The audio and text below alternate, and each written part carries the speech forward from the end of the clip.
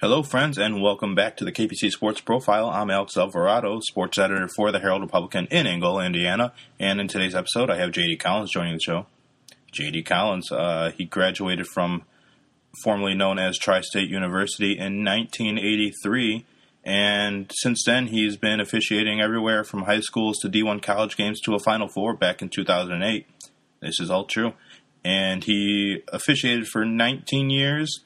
And he was one of the best in the country. Obviously, he did a Final Four thing, but knee injury kept him out in 2009. So he said, screw it, I'm going to be a businessman and a politician with this. And I'm going to be the NCAA's national coordinator of men's basketball officiating, which he still is as of 2015. And, you know, it was really, really awesome meeting him. Really cool guy. Extremely patient, too. After the games, I had to talk to both of the coaches, and there's so much going on, especially with Taylor Cole, her last regular season game at Hershey Hall. So, yeah, there's a lot of stuff going on. He was extremely patient for me to finish up my business so I could talk to him while everyone was still cleaning up and the arena was getting silent. So it was really, really cool, and I'm glad that he stuck around, and this is a really cool interview, and not just because of this, but also because of this, I really hope that I get the opportunity to talk to more officials, especially at the high school level, because officials are kind of cool. And they have a different perspective to all the games, obviously, because they are the ones who are responsible for being the least emotional during the most emotional moments. So it's really cool, and it's really really interesting, and I really hope you enjoy this. So I'm going to stop blabbering and let him blabber for me. All right, and I am here with J.D. Collins. He, an hour ago or so, got inducted into the Shrine University Hall of Fame, class of '83. But you know more about yourself. Say, what does your resume say? What are you doing now?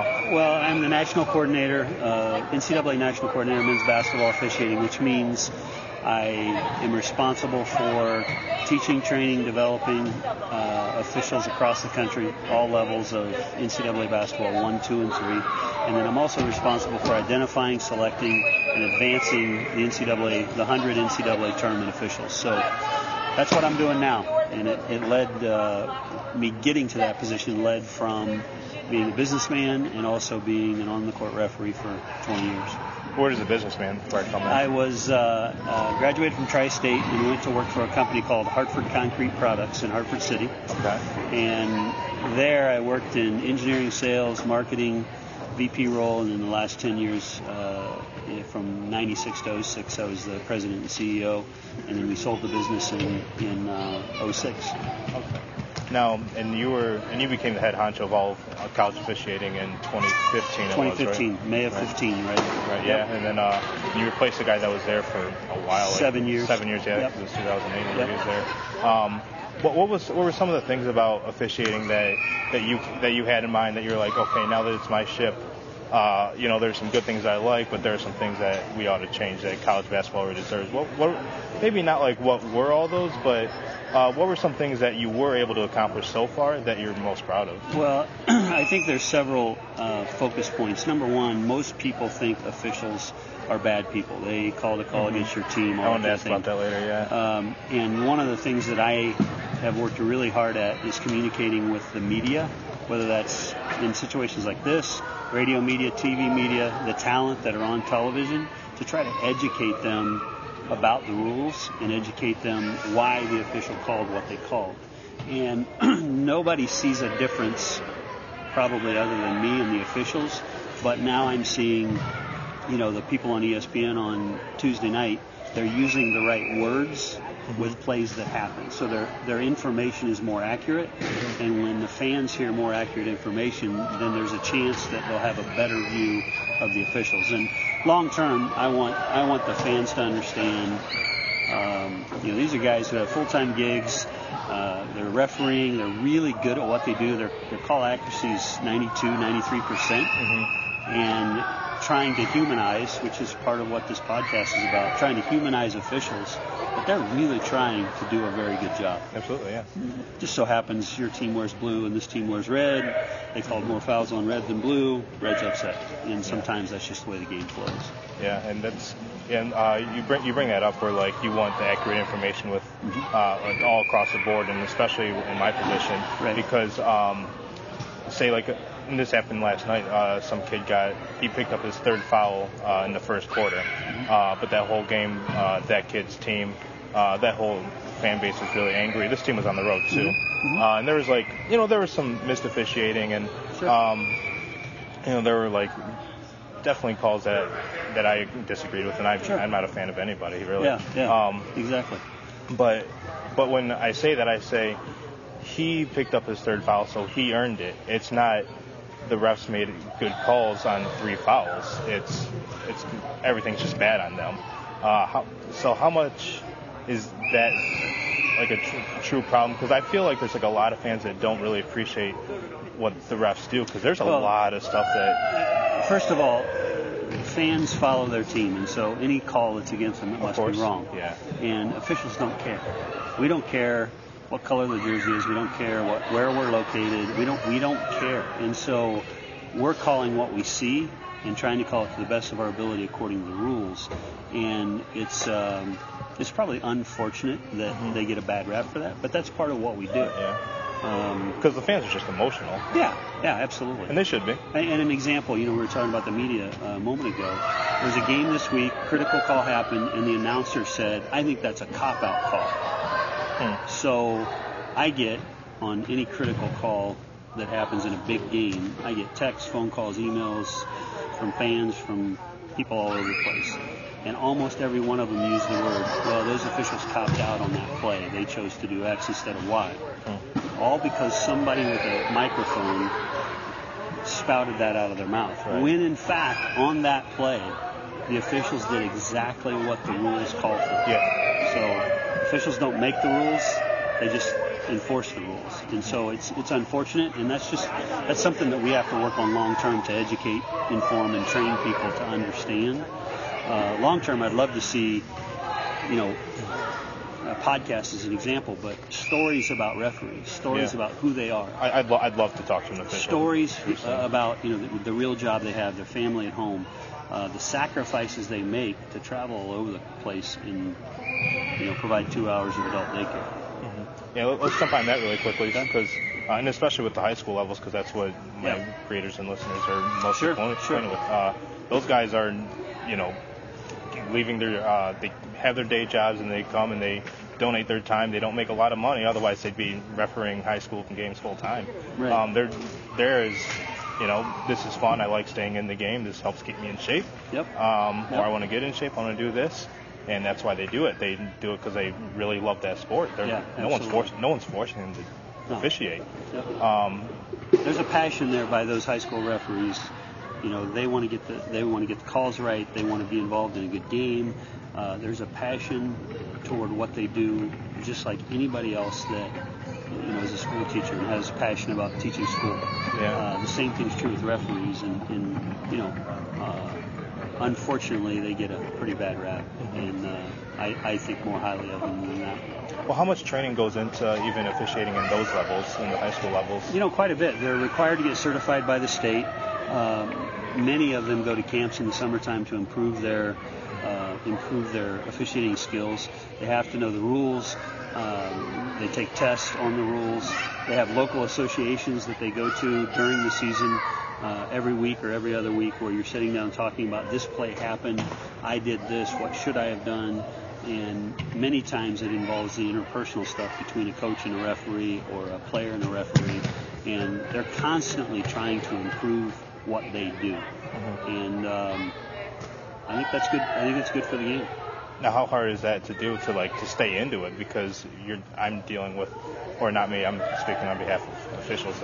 I have to deal with these emotional fans that are always on my case. Well, you learn. I'm sure I probably screwed up here and there, but it's hard. Why would I want to stay in something like this where it's I'm just only the bad guy. Well, but officials are wired differently.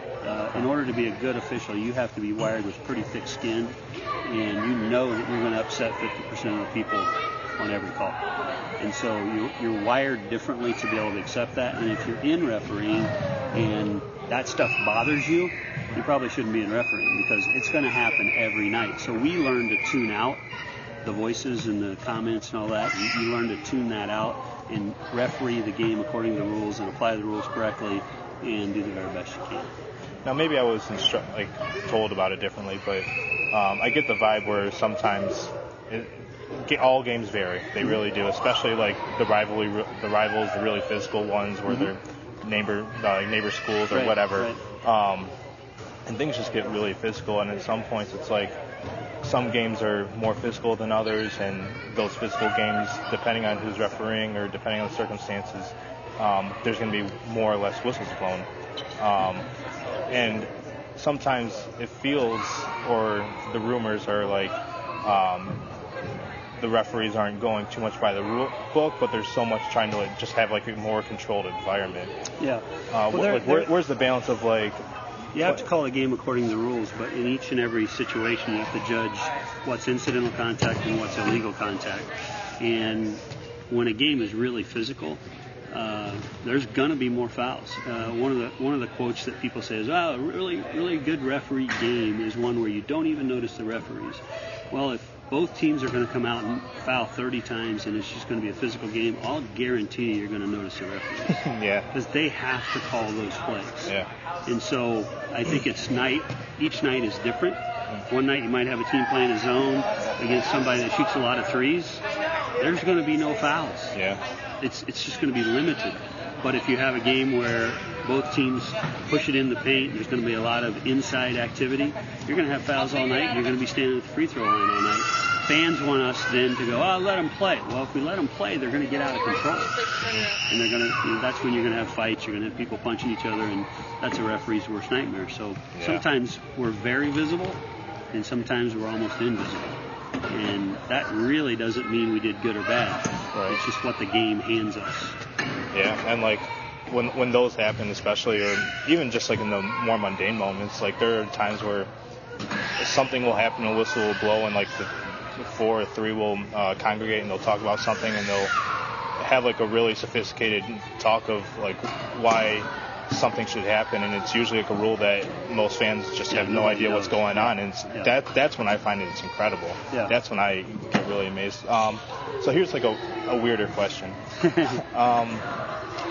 Is it different to watch basketball now for you? Do you enjoy it differently? Or ever since I started refereeing, I watch a basketball game differently than any fan. I'm watching the referees, I'm watching the position, I'm watching the physicality of the game. I don't have a fan's viewpoint of bias toward one or the other. I literally am watching how well my team, the referees, are doing. Yeah. And most referees, successful referees, that's where they get to, is anytime they're watching a game, you're actually watching something different than the game itself. Like during the men's game, did you like at sometimes maybe forget that, like, oh, that's actually Trine and that's Alma? Like, you don't get to that point, but you don't notice the really good, really awesome dunk that everybody else saw because you're looking. Yeah, it was a dunk, but you looked at how did they cover that play, and were they in position in case a foul did happen, and just a completely different viewpoint of a game.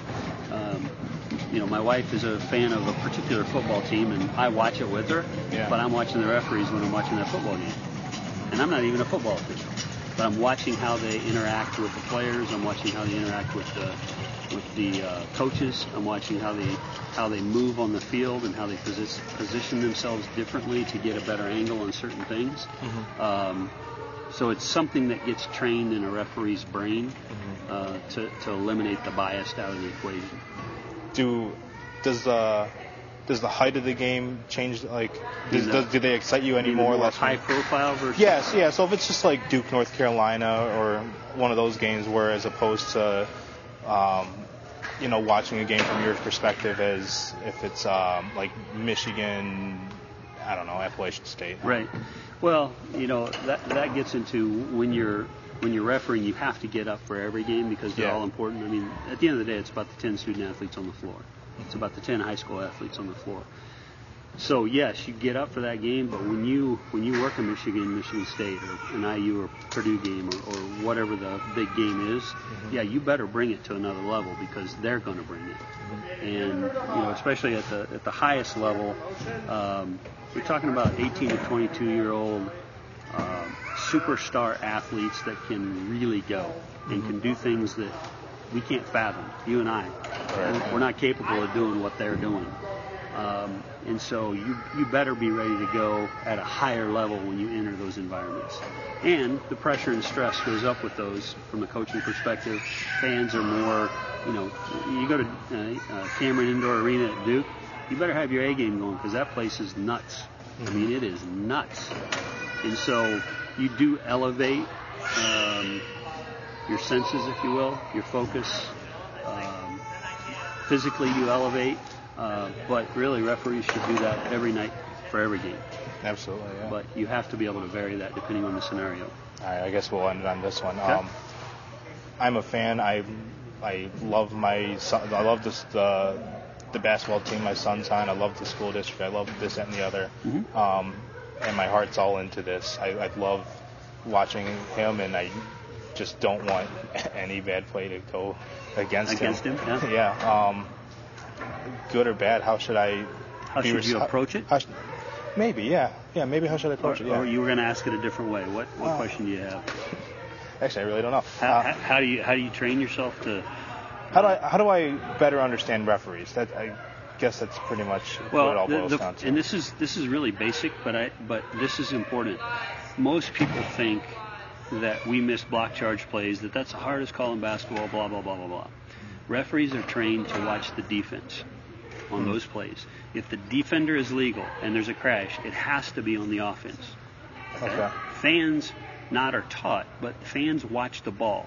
So the ball's going around, they're watching the ball. You always watch the ball. You always watch the ball. Yeah. And all of a sudden there's a crash. You have no idea where that defender is at.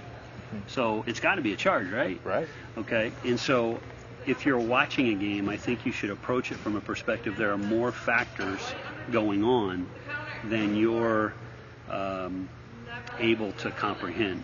Just like I said about watching the defense versus the offense. That makes a big difference.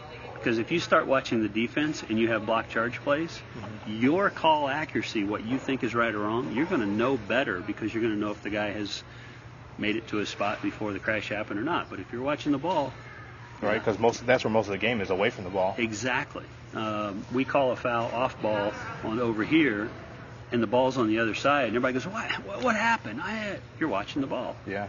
This guy got held. Guy hooked his arm and held him, and he couldn't get across the floor. That's a foul. You have to open up your vision to see more of 10 players doing something instead of 1 or 2.